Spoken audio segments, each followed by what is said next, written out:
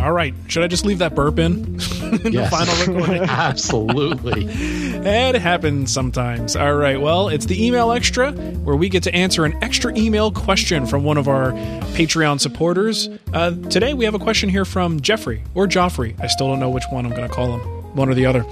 He says, hi to all three of you. Being a huge fan from Belgium, I often hear in the intro, here are three guys who, if combined, would make one hell of a woodworker. Don't remember this being asked, especially with Matt Cremona on the show. So, to all three of you, what quote-unquote power would you take from each of your co-hosts to become the ultimate woodworker superhero? May it be, he says, may it be skills, techniques, personality, commitment, materials, tools. Love the show. Thanks for all. Joffrey. Mark's ability to burp on cue. That one's easy. I wish it was on cue. It's like totally unexpected and out of nowhere. Okay. Well, I think whoever goes first might have the advantage because I think, we each have sort of like things we're known for, and those would be the easy things to extract from the other person. So I'll let Matt go first. And so we got to pick one from each person then, right?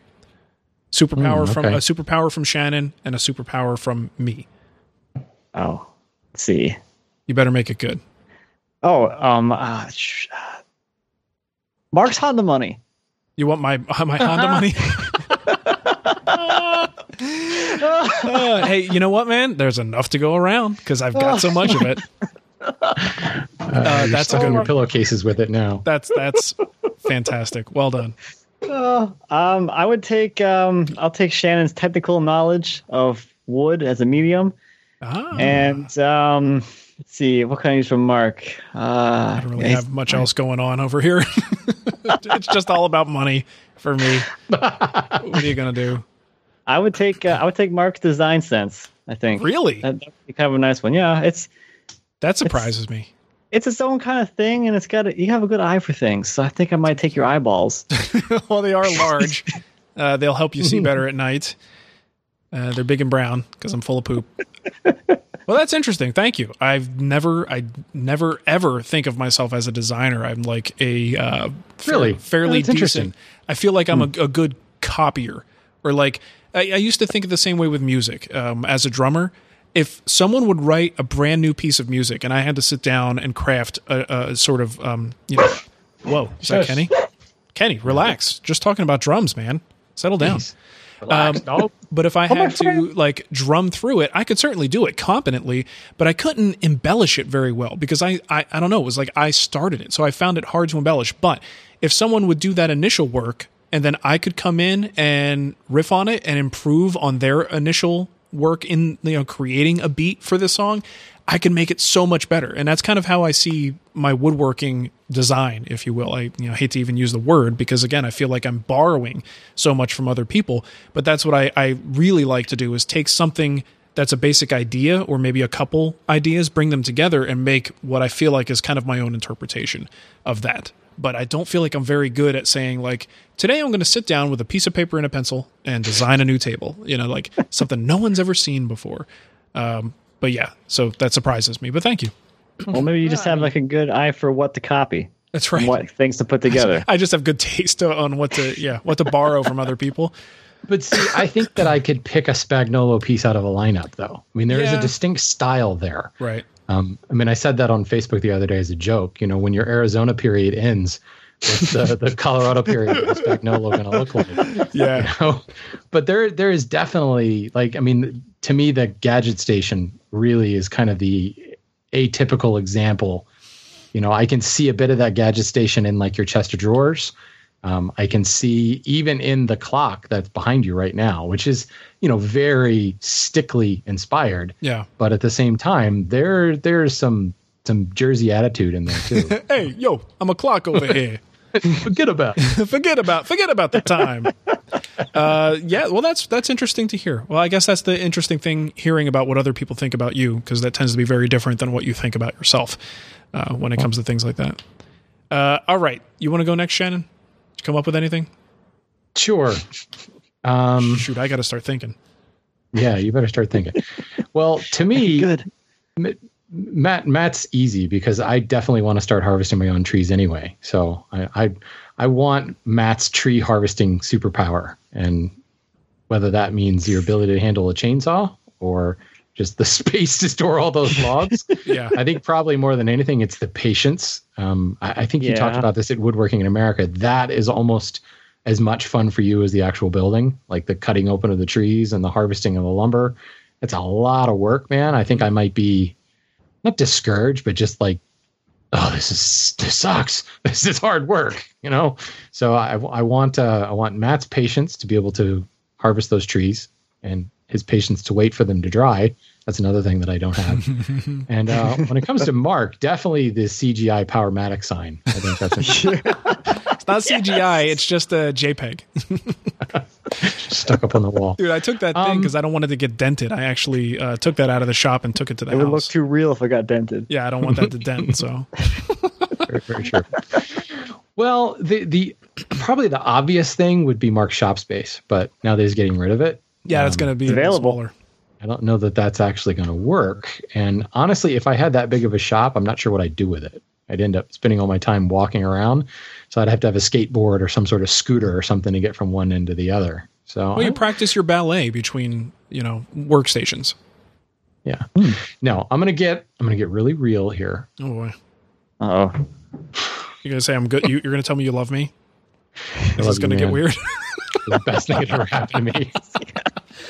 No, honestly, there's something about, and this is gonna, don't take this the wrong way, the total utter support that you have from your family and your wife and all that for what you do. And it's not that I don't have that, but it's just my wife and I. You've got your mom backing you up. You've got, certainly your dad and your stepdad backing you up. And again, it's not like I don't get that, but most of my family doesn't get what I do. Right. They're not like intimately so what involved. Are you doing now? Like, you're still making those videos or something? And my mom totally doesn't understand the hand tool school. Right.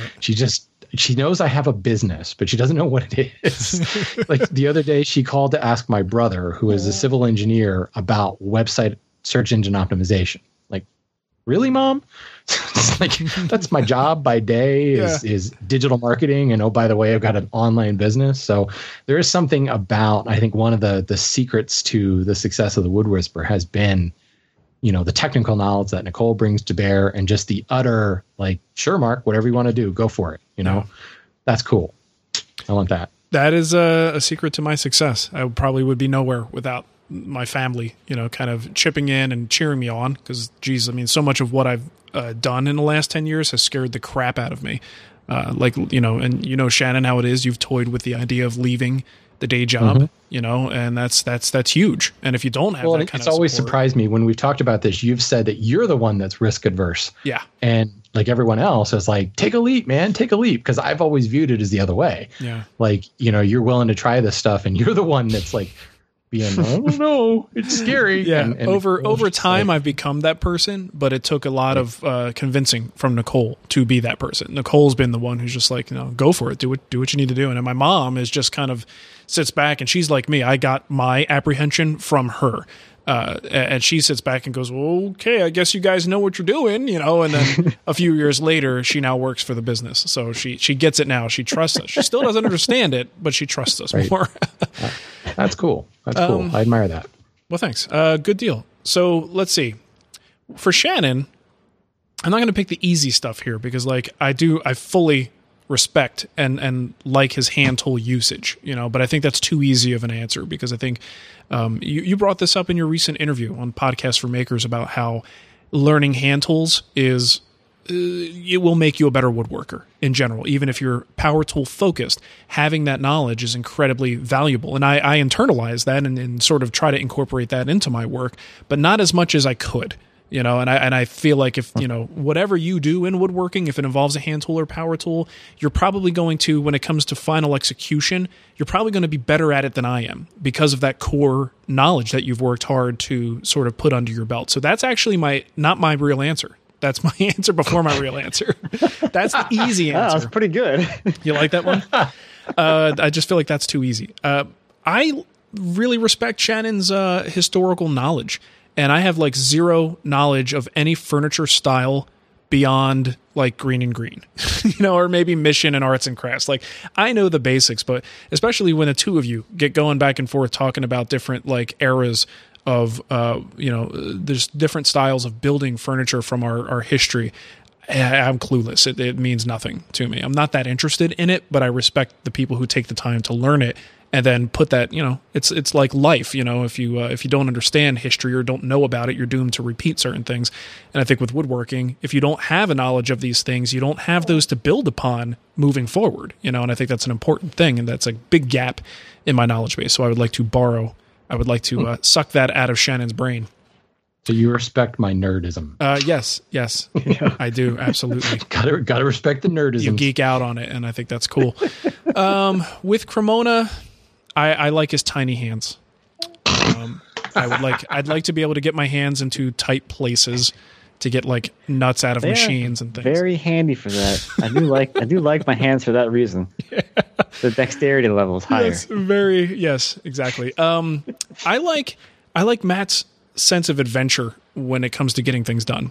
And whether that's true. That's true. Building. Who else would be like, let's build a bandsaw mill? Exactly. The bandsaw mill, what was it? A big secretary that you built? Yeah. Like this massive piece of furniture, which, you know what?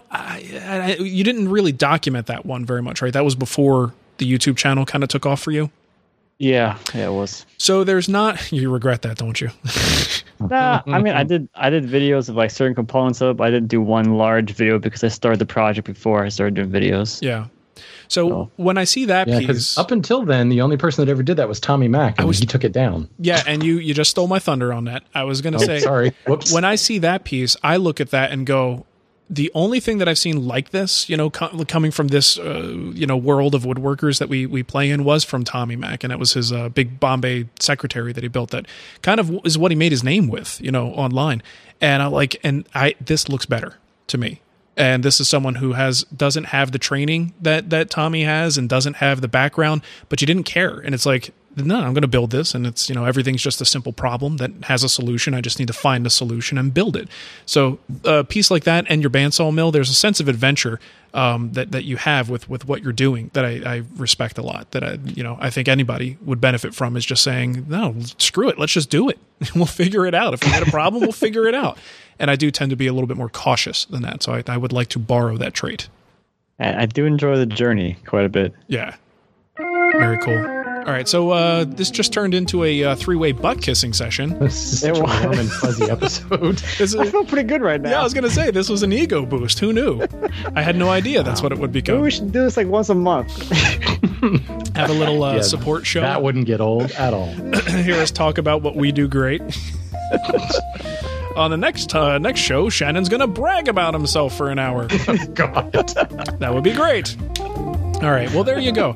I'd be curious if you guys have some things that you think we do great. Let us know. Did you really just go there? Wow. Did we miss anything that we're awesome at? We want to hear about it. Maybe not. Submit it in writing, please. Yeah. Oh, good stuff. All right. Well, thanks, everybody. We hope you enjoyed that. Hopefully it wasn't too terrible. I know I did. Yeah, we did, so I guess it doesn't matter, right? It served its purpose. But thanks for that question, Joffrey. We really appreciate it, and I guess we'll catch you guys next time. Bye. See you lovely Patreon peoples.